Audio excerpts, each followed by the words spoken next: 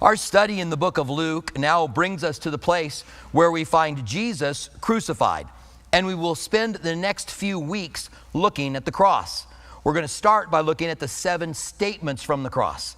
Things like Jesus said, mother your son, and son your mother. Jesus said, it is finished. He cried out, my God, why have you forsaken me? So we're going to look at these statements this week and next week. Then we're going to look at the things that happened around the cross. There were some strange things. There was darkness from noon until 3. We're going to talk about what that darkness was and even the evidence for there being darkness around this time in the middle of the day, which can't be an eclipse because it's a full moon. You can have a lunar eclipse on a full moon, but you can't have an eclipse of the sun on the full moon. There's a reason for that. I don't understand it, but the full moon can't get between us and the sun for the shadow to be able to fall on us, or for the shadow to be able to block us from the sun. So we're going to talk about the things that happened around the cross. So we're going to kind of break this up. Oftentimes, last words of someone can be very profound, very powerful. And they are. It just seems like they sometimes work out that way. I've looked up a few yesterday. Bob Marley, the reggae singer who wrote the song, I Shot the Sheriff, died in 1981 from melanoma. And his last words were, money can't buy life. He came from poverty, rose to where he had all the money that he needed. But when it came to dying early and young, and he did die young, he realized money can't buy life. I watched Johnny Cash's cover of the Nine Inch Nails song Hurt the other day. And it was one of the last songs that he ever recorded. And he has a line in there, you can have it all, my empire of dirt. When you watch that song, especially by Johnny Cash, you realize that what he's saying is, there's nothing in this world that matters. When you come to the end of your life, there's one thing that matters. And that's the people that you love and you making it into the kingdom, to the eternal kingdom. Oscar Wilde, the poet, author, and playwright, incredibly winsome guy and funny, died in 1900 in a hotel. And this is so fitting for him if you're familiar with any of his work at all. He didn't like the wallpaper in the room that he was in. So here's his last words. Either that wallpaper goes or I do. And he went, the wallpaper, I don't know how long. I think I read that they took the wallpaper down just because of that. I think I read that. If not, they should have. Beethoven, who lived in the 1700s, said, my friends, applaud. The comedy is over. Now, a comedy in their day wasn't like a comedy in our day. A movie that's a romantic comedy or a comedy is a movie that's going to have a bunch of slapstick and funny jokes and people falling down and awkward moments with a silly kind of an ending, all right? That's not what he was saying. He was not saying my life has been a comedy. A comedy was opposed to a drama in their day. In a drama, a play, you would have someone overcoming difficulties and probably have a tragic ending. That was a drama, like Romeo and Juliet was not a comedy, it was a drama. A comedy was a lighter-hearted play that had a cheerful ending. That's what a comedy was, not what we say a comedy is. So what Beethoven was saying is, my life has been good. And I come now to the end. Applaud, the comedy is over. Well, no words are as profound as the words of Jesus spoken from the cross. Because he was fulfilling Scripture, because it spoke of what was happening at that very place, because we get an idea of what he was going through, that this was not a cakewalk for him.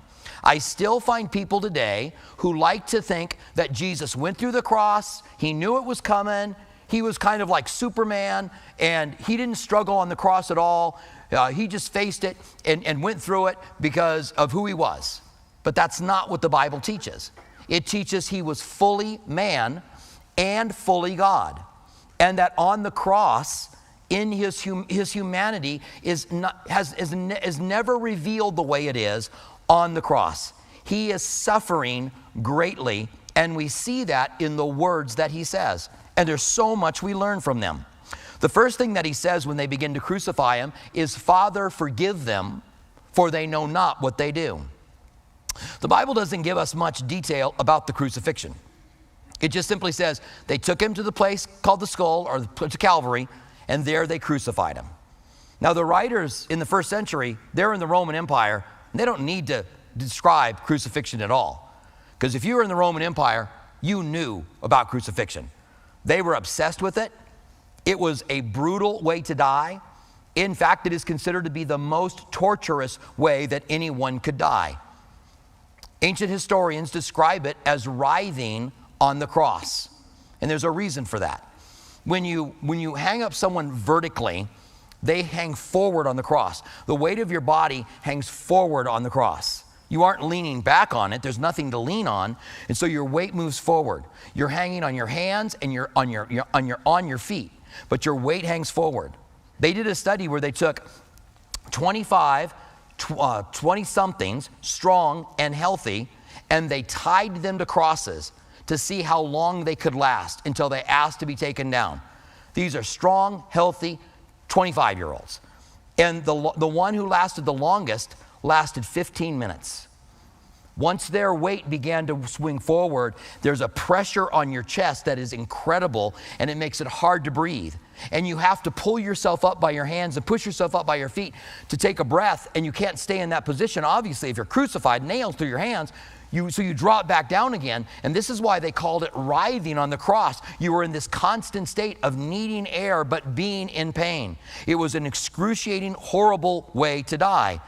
And Jesus prayed in the Garden of Gethsemane, if it's possible, take this cup from me. And people don't like to say, well, that wasn't about the pain of the cross, as if it was somehow a shame that he would not want to go through the pain. None of us would embrace the pain, and if you could avoid it, we would avoid it. If there's pain we can avoid, how many of you want to avoid it? We want to avoid it. And so Jesus did not want to go through this excruciating death, but he did for us. And we see that in the things he says. Look at Luke 23, verse 32. There was also two others, criminals, led with him to be put to death. And when they had come to the place called Calvary, there they crucified him. And the criminals, one on his right hand and the other on his left.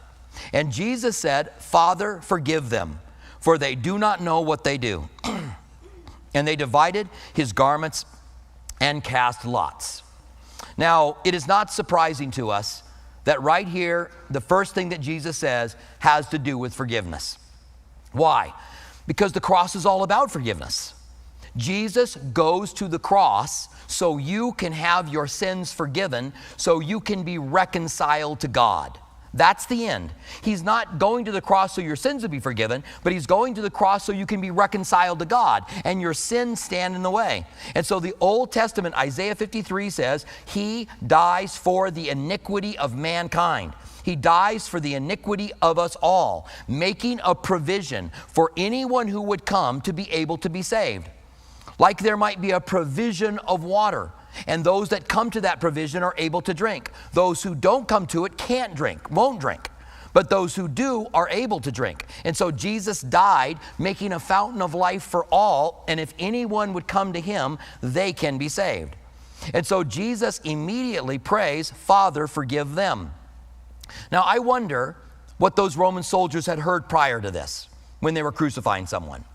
I imagine that they had heard someone begging for their life. Please don't do this. Please don't do it. Please don't do it. I imagine these Roman soldiers had heard people bribing them. I've got money. I've got a lot of money. If you could somehow let me go, I'll get you money. Probably cursing them as they drive the nails through their hands and their feet. I would say not probably, for sure. Facing that pain, a normal average person in the Roman Empire in their days would have cursed and swore at them for doing such a thing. But imagine them swinging the hammer and hearing, Father, forgive them, for they don't know what they're doing. Romans 5:8 tells us, but God demonstrated his own love towards us in that while we were still sinners, Christ died for us. He is loving those Roman soldiers. It's interesting, there are those, I always think of the Roman soldiers, but I was reading some different people on it yesterday, and some were thinking about my wife was talking about it as well, about the leaders, the religious leaders that brought Jesus to be crucified, and that Jesus was praying about them. Then I heard someone else say he was praying for the criminals. Father, forgive them, for they don't know what they do. I still think it's the Roman soldiers. However, it's just interesting how sometimes we get into a narrow focus. And so Jesus, the Bible says God is love. And the Bible says that God so loved the world. Now, that word for love is agape. And we know from 1 Corinthians 13 what the attributes of love are. Love suffers long. Love is kind. Love is patient. Love doesn't seek its own. So God is kind with all men. He's generous. He's merciful. He's kind. He's good. He doesn't seek his own. He's not puffed up. All of those things that it says about love, God has for everyone in the world. So no wonder, as Jesus was on the cross, he was this way towards those men who were crucifying him. Because he is love. And he is giving those things to you. Now, the Bible does say that God has come to hate some. And that is because men in their rebellious heart, I think of Hitler. There was a way in which we could say at one point that God loved Hitler. But once Hitler had gone down the road and rejected whatever he rejected and began to do the things that he had done, God then hated him. So there can come a point of rejection of God that brings that hatred. But the Bible tells us clearly, God loves the world. And all of those things in Romans 13 apply, and we see that here on the cross. Romans 6:10 says, for the death that he died to sin once for all. There's something about the universal power of this gift given that it is for everyone. He died once for all. Anyone who would come can be saved. Now, he's also asking for forgiveness based on ignorance, which is interesting to me. Father, forgive them, they don't know what they're doing. Because we think of God's forgiveness being given to us based on repentance. But here we learn that the forgiveness of God, the judgment of God is nuanced. A lot of times we take nuance out of it. We're either black or white. But God judges people differently. God takes into account the knowledge someone has, the light that they've been given, the intent of their heart. The Bible says, as Jesus was talking about hell, he gave a parable, and in that parable he said, some will be beaten with many stripes, and some will be beaten with few. And that sets on end some people's theology about hell. Not everybody's going to be treated the same. God is not going to be unjust in punishing you beyond what you deserve if you reject him and find yourself separated from God and in that place of judgment. You will be judged fairly for what you have done. And so it's nuanced. Father, forgive them, for they don't know what they do. This example of forgiveness is also an example for us to forgive those who are crucifying us. And I put it that way on purpose. Because when I start talking about forgiveness and I tell you that the Bible requires you to forgive, the Bible says if you don't forgive, you won't be forgiven. We are supposed to pray in the Lord's Prayer, which is a daily kind of prayer. Forgive us our sins as we forgive those who trespass against us. Somehow people hear when I talk about that, well, what the person did to me wasn't that bad, I need to let it go. That's not forgiveness. Forgiveness is not when you say, that person who hurt me, it wasn't that bad, so I'm going to let it go. That's not what we're saying. We're not saying you're being petty by holding this grudge, so you need to let it go. No. What they did to you may, in fact, deserve you to be bitter and angry at them for the rest of your life. But God was merciful to us. And so we need to be merciful to other people. When someone sins against us, they owe us a debt. That's what we feel. So that when someone sins against us, we're like, I'm not talking to you because of what you did. I'm making you pay. You owe me a debt. I'm going to make you pay. When we sin against God, we owe God a debt. The Bible says the wages of sin are death. But the free gift of God is eternal life. You can't earn it. But the wages of sin are death. So how do you forgive someone that's done a very real offense to you? Just like you do a financial debt. If you lent someone money and then their life took even a worse financial turn and you realized they can't pay it back. And so you called them up and said, listen, that money I gave you, just forget about it. You don't owe me anything anymore. You forgave the debt. You took it off the books. You didn't hold them to that. That's how you forgive. You just say, and you don't have to say it to the person. In fact, I would suggest that you don't. I would suggest you say instead to God, God, I let it go. That person that hurt me, that did this thing to me, it was unfair. And you might even, as you're praying about it, get that bitterness rising up in your heart again. It was unfair. It was mean. I can't believe how horrible of a person they are. But God, I'm going to let it go. They don't owe me anything because they did that to me. That's forgiveness. And even as I pray that prayer now, there's almost a lightening that I feel. It's like that bitterness, you don't need to carry that around. It's not them that's paying, it's you that's paying. And so Jesus gives us an example to forgive people who are genuinely hurting us. Now, the second thing that happens on the cross doesn't surprise us as well. There's a salvation. One of the criminals that is crucified with Jesus gets saved. And we have salvation. Remember, the name Joshua means salvation. So we have salvation on the cross, bringing salvation and having an example of salvation while it's happening. And it is amazing. Now, I'm going to read through some of the things that happen on the cross. Remember, in studies in the future, we're going to cover these things that happen, the mockings that we're going to read through here. But I want to get to the criminal who asked Jesus to forgive him or to remember him. Luke 23, 35 through 43. And the people stood looking on, but even the rulers with them sneered, saying, he saved others, let him save himself. If he is the Christ, the chosen of God. The soldiers also mocked him, coming and offering him sour wine and saying, if you are the king of the Jews, save yourself. And the inscription also was written over him in the letters of Greek, Latin, and Hebrew. 3 different languages. This is the king of the Jews. Then one of the criminals who was hanged blasphemed him, saying, if you are the Christ, save yourself and us. But the others answering. Now you see this free-for-all that's happening? People begin mocking him, and then the Roman soldiers begin mocking him, and then the soldier on the criminal thief on the cross starts coming in and throwing in. Yeah, save yourself and save us. And then it says, but the other answered, rebuking him, saying, do you not fear God, seeing that we are under the same condemnation? And indeed we justly, for we receive the due reward for our deeds, but this man has done nothing wrong. Then he said to Jesus, Lord, remember me when you come into your kingdom. And Jesus said to him, assuredly I say to you, today you will be with me in paradise. Now there's so much here. First of all, that is a sinner's prayer. I have people that will say, there's no sinner's prayer in the Bible on the cross. You say, well, it doesn't start off like any sinner's prayer I've ever heard. It doesn't start off like, this doesn't sound like the sinner's prayer you pray, Robert, when you're leading people to Christ. Well, that's right, because God doesn't give us a sinner's prayer for us to pray. And I think if you put a little bit of thought to it, you can figure out why.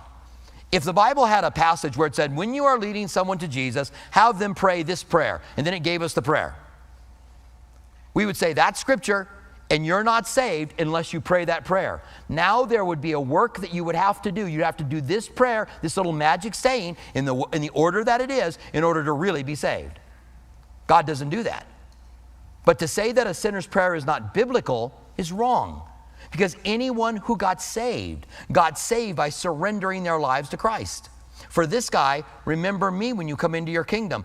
Pilate had put a sign above his head, King of the Jews. This guy sees the sign above his head, sees people mocking him as a king, and he says, I believe you are a king. He's believing in him. He says, remember me when you come into your kingdom. They're mocking him as being a king, and he says, remember me when you come into your kingdom. And Jesus says, today you're going to be with me in paradise. That's eternal life. There are people that will criticize God creating our world because there's so much pain and suffering and senseless pain. And we've talked about the problem of pain and suffering before. We'll talk about it again. But there is a world coming where there is no more sorrow and no more pain, no more suffering. This criminal found it that very day. He was taken into the presence of God when he did it. Now, there are people who criticize altar calls, and it's becoming more common for people to do it. They criticize altar calls, and they even criticize giving people an opportunity to give their lives to Christ, which absolutely amazes me. As if somehow they're superior because they come to the end of their study and they say, think about what I said, now God bless you. Go ahead and leave. And don't give people an opportunity. If you don't want to do that, you don't have to, but I would encourage you to give people a chance. D.L. Moody, great evangelist, by the way. D.L. Moody pastored the Illinois church, and on the day before the great Chicago fire, he gave a message, and at the end of it said, I want you to go home and think about what I told you. And when you come back in next week, I'm going to give you an opportunity to give your life to Christ. That night, the city burned down, and several of the people from his church died in the fire. And D.L. Moody would say later on, I will never again finish a service where I do not give people a chance to give their lives to the Lord. Because he realized that things are fleeting, always. They always are fleeting. And it's important for us to do that. Listen to a couple passages that help us with this idea of whether or not we should give people a chance to give their lives to Christ, which is a crazy thing that I think that this is even out there. Because on the day of Pentecost, 3,000 people got saved. How did that happen? It says, and 3,000 people were baptized. Did Peter just say, and Jesus died for you and he rose again as it was in the scripture? All right. Oh, you want to get saved? Oh, you want to get saved? I mean, how did it happen? Unless he gave them some kind of an opportunity. So they say accepting Jesus is not biblical. Which I say, yes, it is. Listen to John 1:12. But as many as received him, that's accepting him. As many as received him, to them he gave the right to be the children of God, to those who believe in his name. You have the right to become a child of God when you receive him.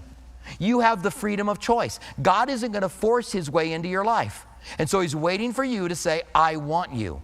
He doesn't want robots. He doesn't want people who are like, I don't have to invite him in. I'm just going to either live for him or not, depending on what he wants. He has given you choice and he loves you, and he gives you that call. 2 Corinthians 5, 20 and 21 says this.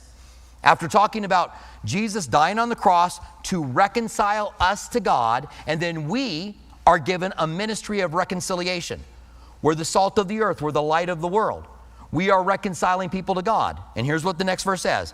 This is, again, 2 Corinthians 5:20.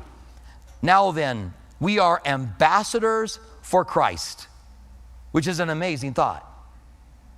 We're ambassadors. That's a respected position to represent a country. And we represent Christ as ambassadors. You are ambassadors of Christ. As though God were pleading through us, we implore you on Christ's behalf, be reconciled to God. That's what an altar call is. You're imploring God speaking through us. Be reconciled to God. Make things right with God. It goes on to say, for he made him who knew no sin to be sin for us, that we might become the righteousness of God.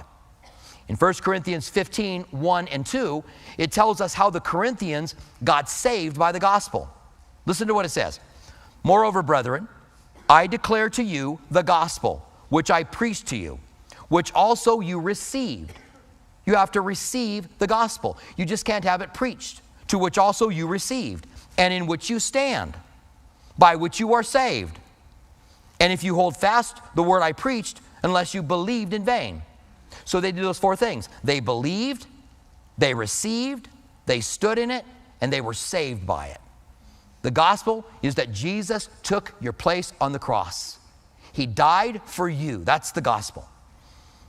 And we see clearly that the Bible teaches us to give people that opportunity. Now, some may say, well, Jesus didn't say to the thief on the cross, if you ask me to come in, if you ask me to remember you in my kingdom, I will. Yeah, but the Bible says no one comes to the Son unless the Father draws him. So the Father and the Son are working together. And there's this great salvation on the cross. And if you today don't have the promise of paradise, then today you can receive that from him. Now, the third thing that we find on the cross is Jesus telling his mother Mary that she was now going to be John's responsibility. This is John 19, 25 through 27. Now there stood by the cross of Jesus his mother's sister, Mary the wife of Clopas, and Mary Magdalene. So there's four women there in front of the cross who know Jesus. Three of them are named Mary, popular name. And then it says, when Jesus therefore saw his mother and his disciple whom he loved standing by him, said to Go back here. When Jesus therefore saw his mother and the disciple whom he loved standing by, he said to his mother, "Woman, behold your son." And he said to his disciple, "Behold your mother." And from that hour, the disciple took her into his own home. Now, Jesus has 4 brothers. One of them will become, these are children of Mary and Joseph. One of them will become the pastor in Jerusalem, that's James. And he would write the book of James. Jesus could have looked down from the cross and said, "John, tell James to take care of mom." But he has this task for John to do that is outside of the norm. To take Jesus' mother, bring him into his own home, and to care for her. And John does that. This tells us that sometimes the task that God gives us is not within the realm of what's norm or what's expected. In their day, her sons would be the ones that you would say to take care of her. But instead, John will take care of her. The second thing I find here is amazing, that Jesus, while hanging on the cross and going through all this pain and suffering, is thinking about other people. He's not caught up in his own pain and suffering. He's thinking about others. This is such a lesson for us. We saw it right away when he began to pray for those crucifying him. He's thinking about their eternity. He loves them. It's easy when we are in a painful situation and we're struggling and life is unfair and we're facing trials and difficulties. It's easy to become self-centered and to not think of others. But Christ is giving us an example to think of others in the midst of the trouble that we will have in this world. The Bible says, in this world you will have trouble, and Jesus gives us this great example by thinking of Mary. The last one we want to look at today is Jesus crying out, my God, why have you forsaken me?" It's a strange thing for us to think of what Jesus said. This is Matthew 27, 46 through 49. "And about the 9th hour, Jesus cried out with a loud voice, saying, Eli, Eli, lama sabachthani. That is, my God, why have you forsaken me?" Some of those who stood by, when they heard that said, the man is calling for Elijah.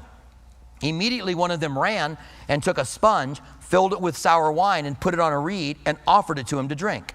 They had done that mockingly earlier, and now when he cries out, they think for Elijah, he does it. And the rest said, "Let him alone, let us see if Elijah will come and save him."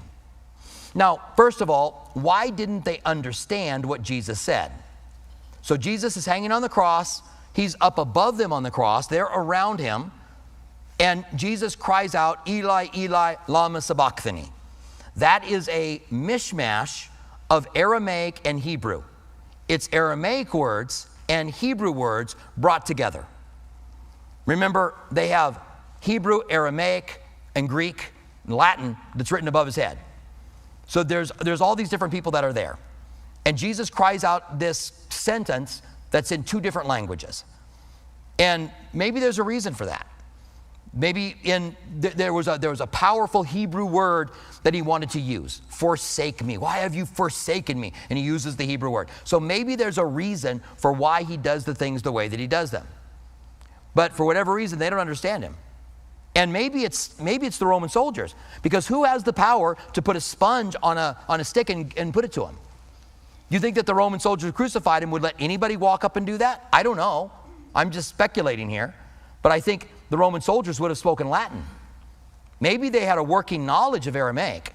Maybe they had a working knowledge of Greek. But the Roman soldiers would have spoken Latin.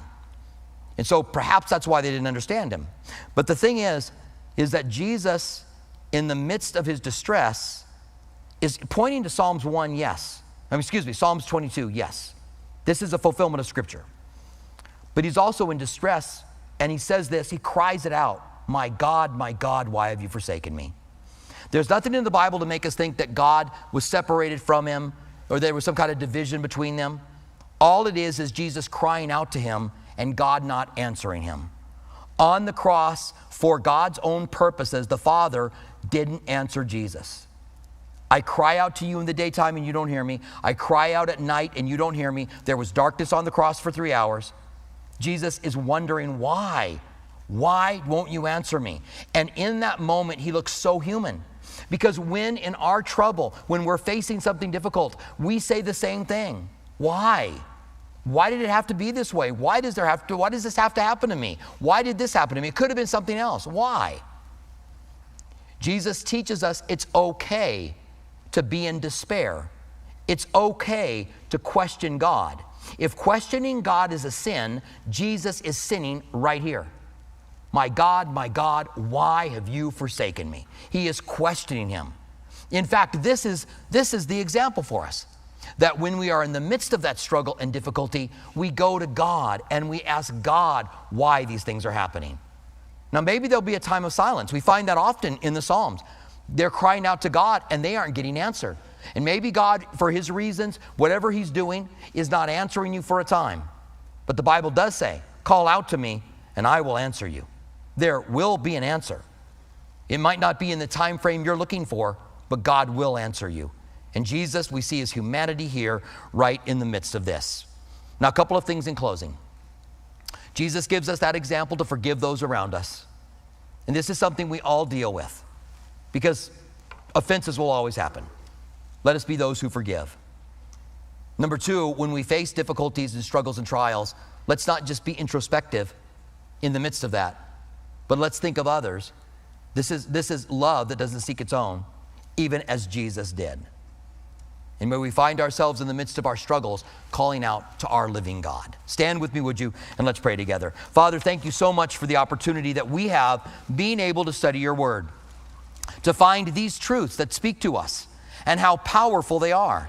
And Lord, I pray for those that are here today that have never received you, that have never asked you to remember them when you go into paradise. And I pray, Lord, now that you would give them boldness to take the next step. And we thank you for this. In the name of Jesus, we pray. Amen.